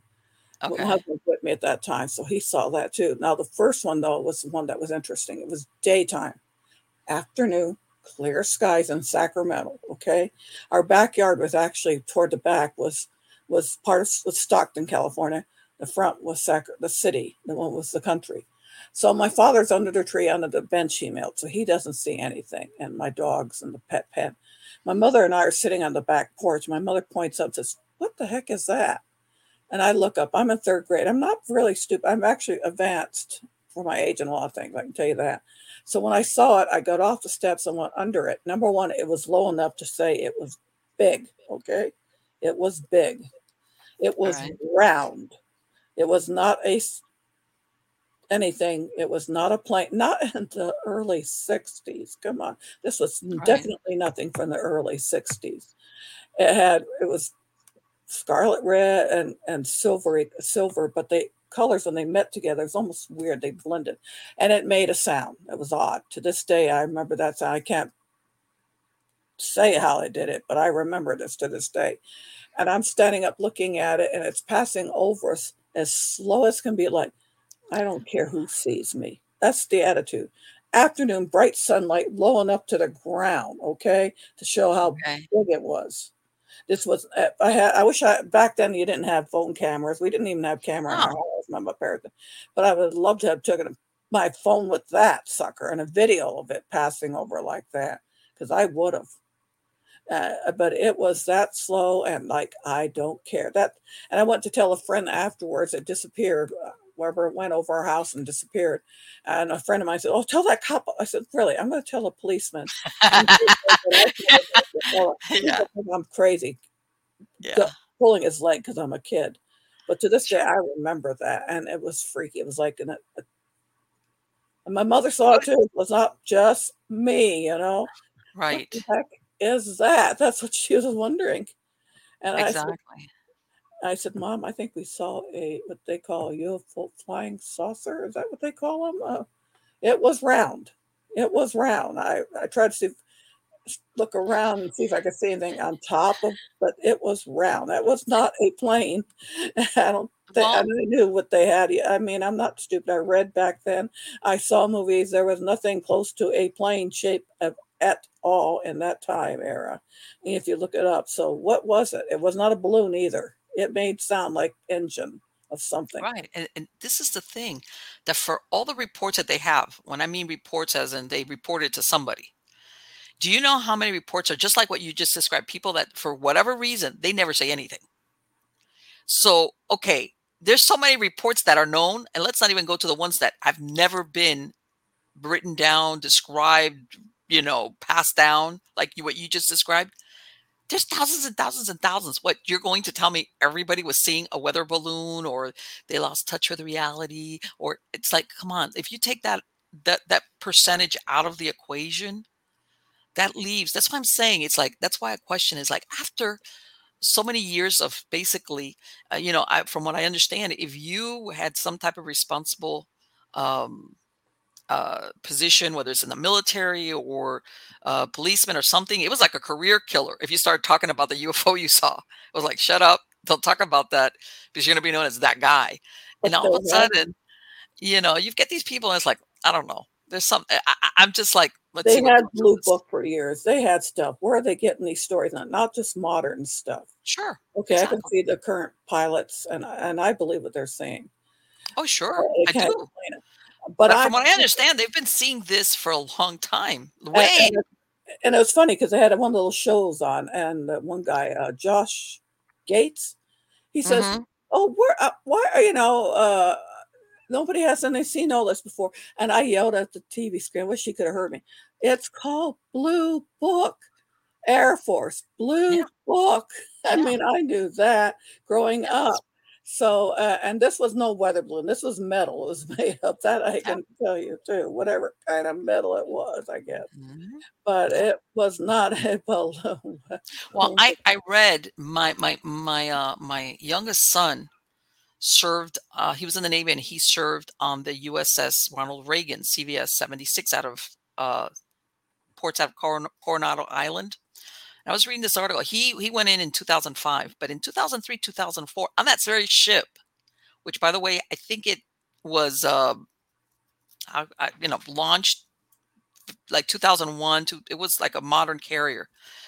They had a 2-day sighting of what they called a ball of light that followed the ship, and it was like the people that described it, that they interviewed them not too long ago. These people have left the Navy and everything. It didn't. It had soft edges. Like when something is flaming, and Yeah. it was like an orange gold color. And the people that some of them, they're if they do like I want to say guard duty, I know that's not what it's called, but they're supposed to keep a log. And some of them, some gave their names, other remained anonymous, and they said, we were told in some instances that they called up their superiors like, hey, what's this ball of light hanging out over the ship? Because they're out at sea, by the way. Yeah.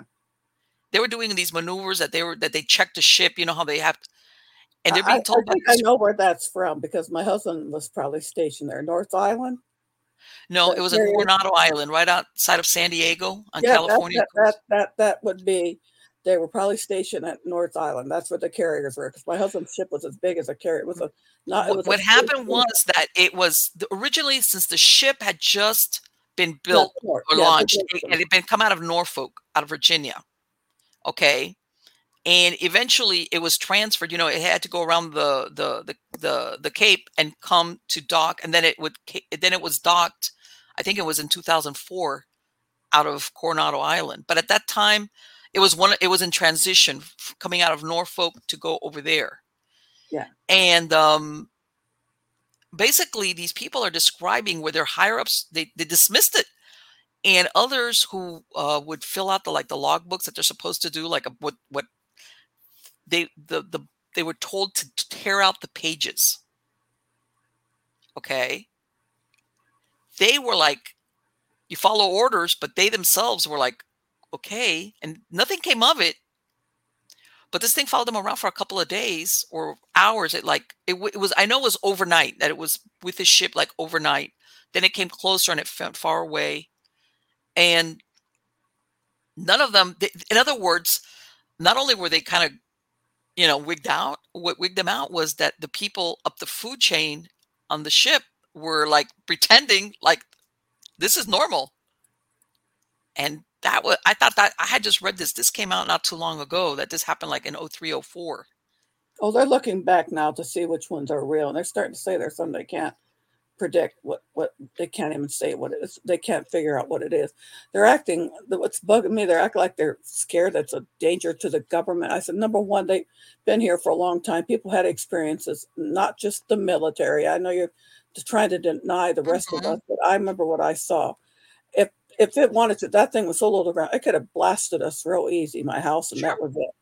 I mean, I'm thinking they're watching us to see what we're probably more danger to ourselves than. Well, when I was reading the article, I'm thinking to myself, I remember this was I'd say, like I said, 03, 04. I'm thinking, man, 2001 we had just had 9/11. You would have think that a nuclear ship like this one, a carrier, see something like this, and they would have gone on a full alert. 9/11 had just occurred 2 years before or 3 years before. Yeah. Okay. So you would think something like this would have been like, what? And the people that were there that were serving, they couldn't understand why it was being ignored, or they were told to basically rip out log pages. Like, in other words, no written, I guess, evidence or recording that they had sighted this close to the ship. So I don't know. Very, very, very unusual. I think they're learning to not deny it anymore. I'm pretty sure the military's had enough experiences of stuff like that. Of course. I mean, if I was another planet and I wanted to worry about human beings, what we're doing stuff now, we'd be watching everybody's military. I'm sure they're all over. There are other countries. Some countries have said things, but some of them we know aren't going to tell us anything. I wouldn't be surprised if North Korea is being watched really carefully with all those missiles. So all those things. I guess eventually, let's see. Hopefully, like I say, I hope in my lifetime somebody comes out and says the truth. Sometimes that's really hard to come by. But anyway, they're just not calling it aliens. They said it's not. We can't say it's aliens. Now they're not calling them UFOs. They're calling them UAPs. It was like, oh, stop it! They're UFOs. Why can't you keep calling them UFOs? That's what they were called back in Blue Book. So I guess. Yeah, I know. It's like, why are you trying to redefine them? UAPs. It's like UFOs. Everyone.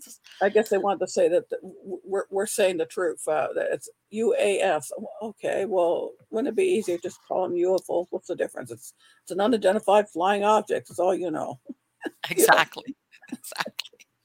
Again, Pamela, thank you so much. It has been absolutely wonderful to talk to you. Do you have, for my podcast listeners, what's a website that they can find your work at?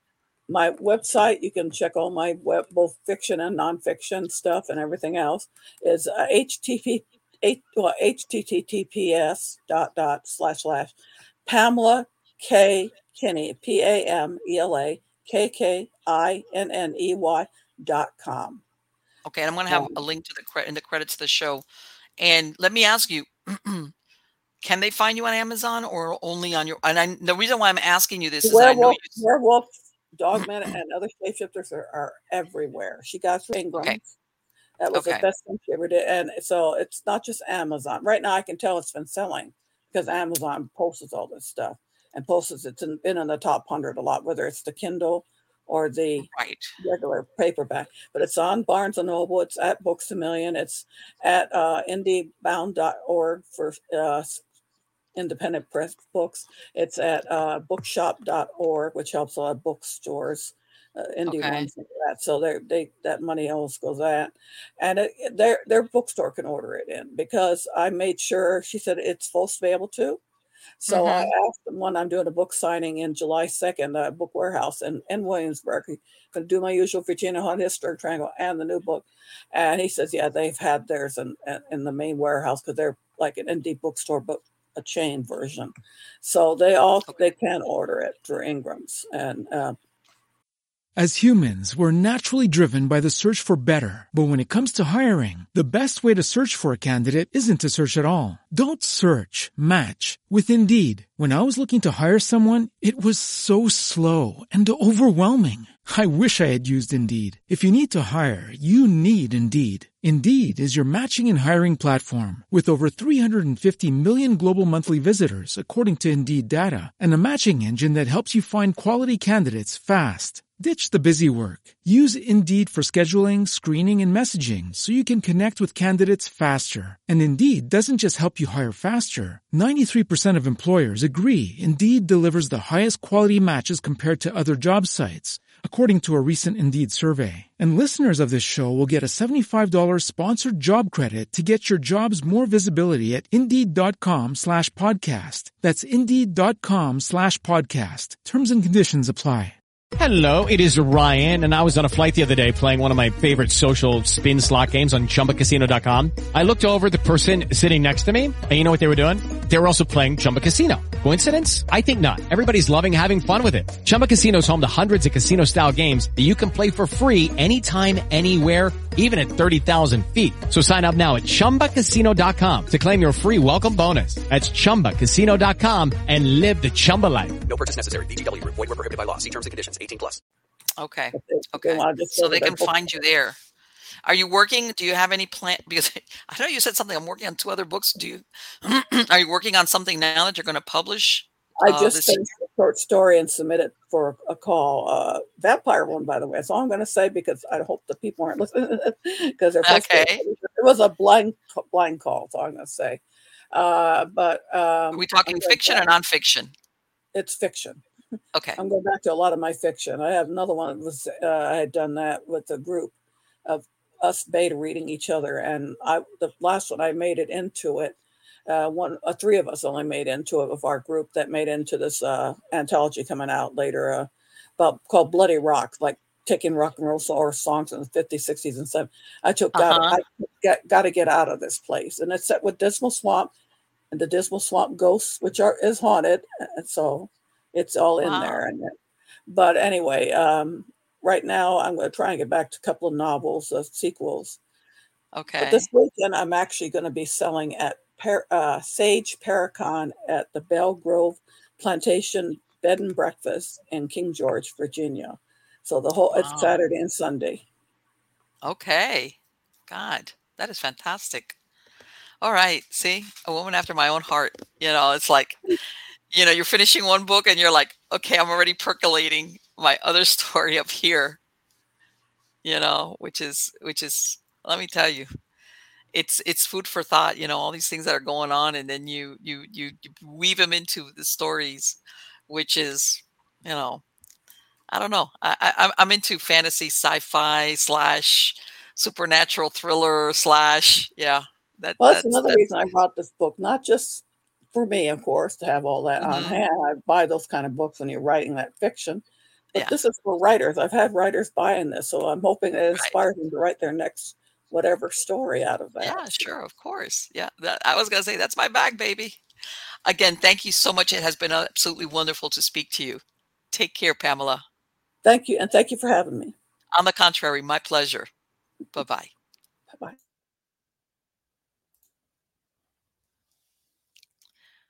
Wow. It has been absolutely wonderful to talk to her. What do you think? Let me tell you. And you know what? And this is the thing, when you go back and you do research, whether it's werewolves or dogmen or vampires, and you look at some of these old stories, whether they're hundreds or thousands of years old, you know, it's really easy to fall into the mindset, these were superstitious people, or they're making stuff up, or they were mistaken. Um, you know, stop right there. That's like being an intellectual snob about these things. Um, Sometimes people are describing literally what they saw, or the best they know how to describe it. And just because we can't put a handle on it, like, no, something like that can't exist, that doesn't mean it didn't back then. All right. And like I said, that they have those examples of deviant burials where they have, like in Romania and Poland, I mean, in Italy, all over the place, people that were buried with certain items inside their graves, which was to hold them in the earth. There was one where they would put a sickle or a stone in the mouth or different things, depending on what part of the world it was, which was basically a way to make sure that this person didn't rise from the dead and basically victimize the living. That was always the fear. All right. And it makes you think, okay, at what point did these things start? Because we're not talking here where these people are thinking a ghost. They're not talking about something that's ethereal, as in you're going to get haunted by whatever. They were talking about the corpse reanimating and coming up from the grave, and whether you want to call it eating them, drinking their blood, the vampire version, things of this nature. In other words, there was belief in this, and it's surprising when they go through these old cemeteries that that they open up and they examine and they see all these things, and it, and in some cases they find, for example, even sometimes, how can I say it? People would be even as punishment. Sometimes people would be buried certain ways to almost like punish them in death. Like they would either be buried like face down, or the grave would be pointing in the wrong direction. Contrary to whatever the popular belief was, as is in this was the best way to make sure you got to the other side, whatever the other side was for that culture, whether it was heaven or reincarnation, whatever there was certain things that you would do to a body basically to stop it from continuing on that trip. But then, like I said, the deviant barrels wasn't the spirit thing. It was a reanimated dead person that's going to come back and get you, or the family. And some people will say, well, like, what was it? The ones I can't remember. Was it Maryland or one of the New England towns? The one that was a family, and basically they all died of tuberculosis, and the fact that that they were all stricken with tuberculosis led them to believe, and that when they opened the tomb of one of them, she was one of those deals. In other words, she didn't look like a corpse. And and it makes you think, okay, that's very easy to believe. But then this is the flip side. This is the part that when I think of that, I go, Back then, tuberculosis consumption, as they called it, was very prevalent. Okay, a lot of people. It was easy to transmit. Especially if you're talking of family, people that were living together, in, let's say, under the same roof. It was not an uncommon thing. It was known that people and families could catch consumption tuberculosis, and that it could decimate a family. In other words, I guess what I'm saying is the fact that one of them died from this disease, which was, remember, a pale, uh, coughing up blood, thin. These were all the symptoms that everybody in those years was very familiar with. This is consumption. All right. By then, consumption was well known to that you could catch it. All right. So I don't see why the fact that all these family members supposedly all died of consumption would make anybody believe that it was a vampire, because this was a very well-known disease of that time period. And sometimes people would linger for years. Some people would die sooner. From what I understand, until the, the modern times, where they had the sanatoriums, and from what I understand, even like at the turn of the century, and even in the United States, when they had its outbreaks, basically you were mandated to go to the sanatorium. You couldn't hang out with the rest of the people because they knew it was contagious. They knew it was contagious, so they would send you off to these sanitariums, and of course, the mountain air or whatever air you were sent to was supposed to help you, and you had these different types of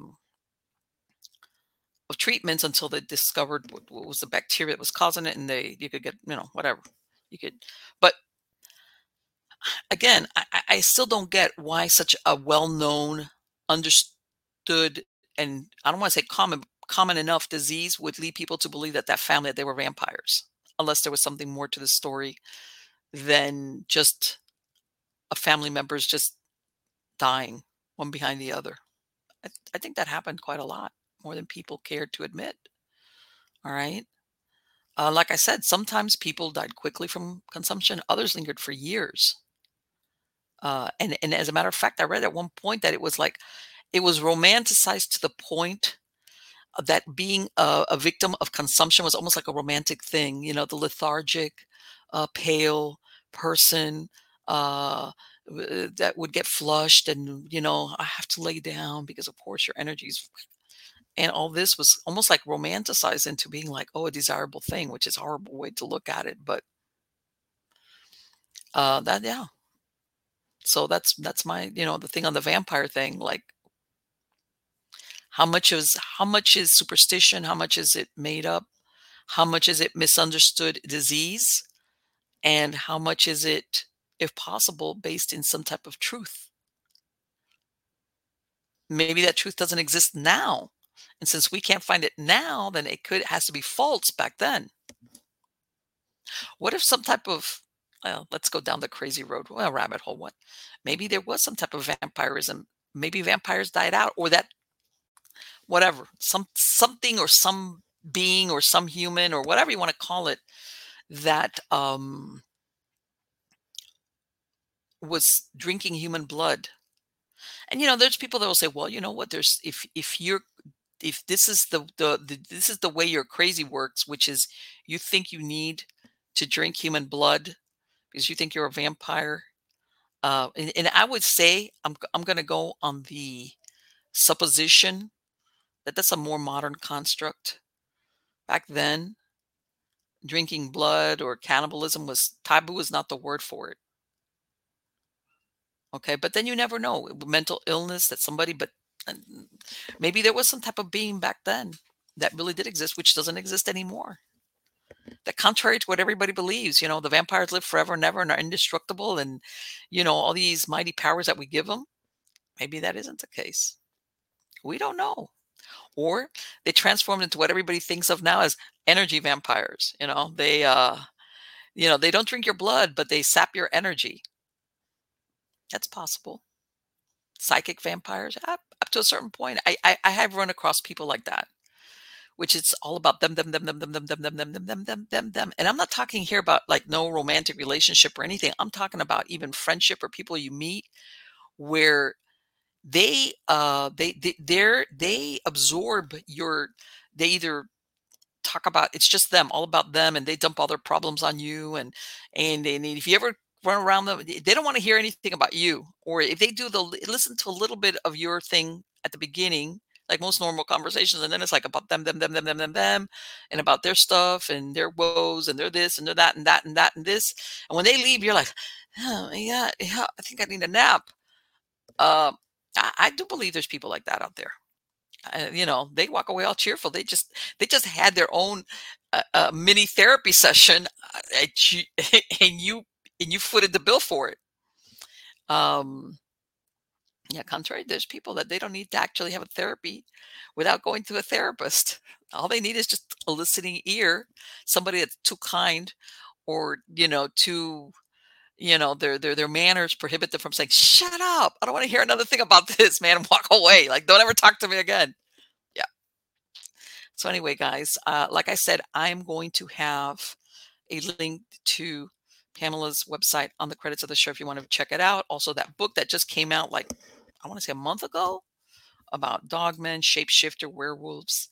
And again, don't forget, you can go to Miami Ghost Chronicles. You're going to find all the links to either the podcast or the video versions of the show. If you want to listen to the podcast without commercial interruptions, go to the links that I have on there, and you can either listen to it on the browser or download the MP3 files. If not, I've got links to all the well-known podcast platforms. Okay, I'm also on a lot of different video channels just besides YouTube. I'm all over the place. If you've got a Sonos unit, you can find me on Alexa. You can find me on Sonos. If you want to listen to me while you're doing whatever you're doing at home, you can find me there. I'm all over the place. Just look for Marlene Pellicer, Stories of the Supernatural, Miami Ghost Chronicles. You're going to find me a bunch of different ways.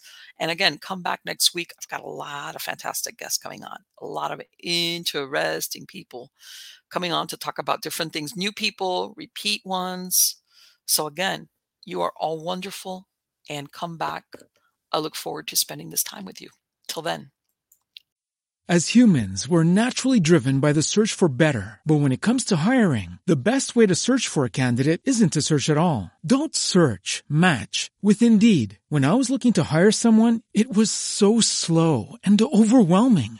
I wish I had used Indeed. If you need to hire, you need Indeed. Indeed is your matching and hiring platform with over 350 million global monthly visitors, according to Indeed data, and a matching engine that helps you find quality candidates fast. Ditch the busy work. Use Indeed for scheduling, screening, and messaging so you can connect with candidates faster. And Indeed doesn't just help you hire faster. 93% of employers agree Indeed delivers the highest quality matches compared to other job sites, according to a recent Indeed survey. And listeners of this show will get a $75 sponsored job credit to get your jobs more visibility at Indeed.com/podcast. That's Indeed.com/podcast. Terms and conditions apply. Lucky Land Casino, asking people, what's the weirdest place you've gotten lucky? Lucky? In line at the deli, I guess? Aha, in my dentist's office. More than once, actually. Do I have to say? Yes, you do. In the car before my kids' PTA meeting. Really? Yes. Excuse me, what's the weirdest place you've gotten lucky? I never win and tell. Well, there you have it. You can get lucky anywhere, playing at LuckyLandSlots.com. Play for free right now. Are you feeling lucky? No purchase necessary. Void where prohibited by law. 18+. Terms and conditions apply. See website for details.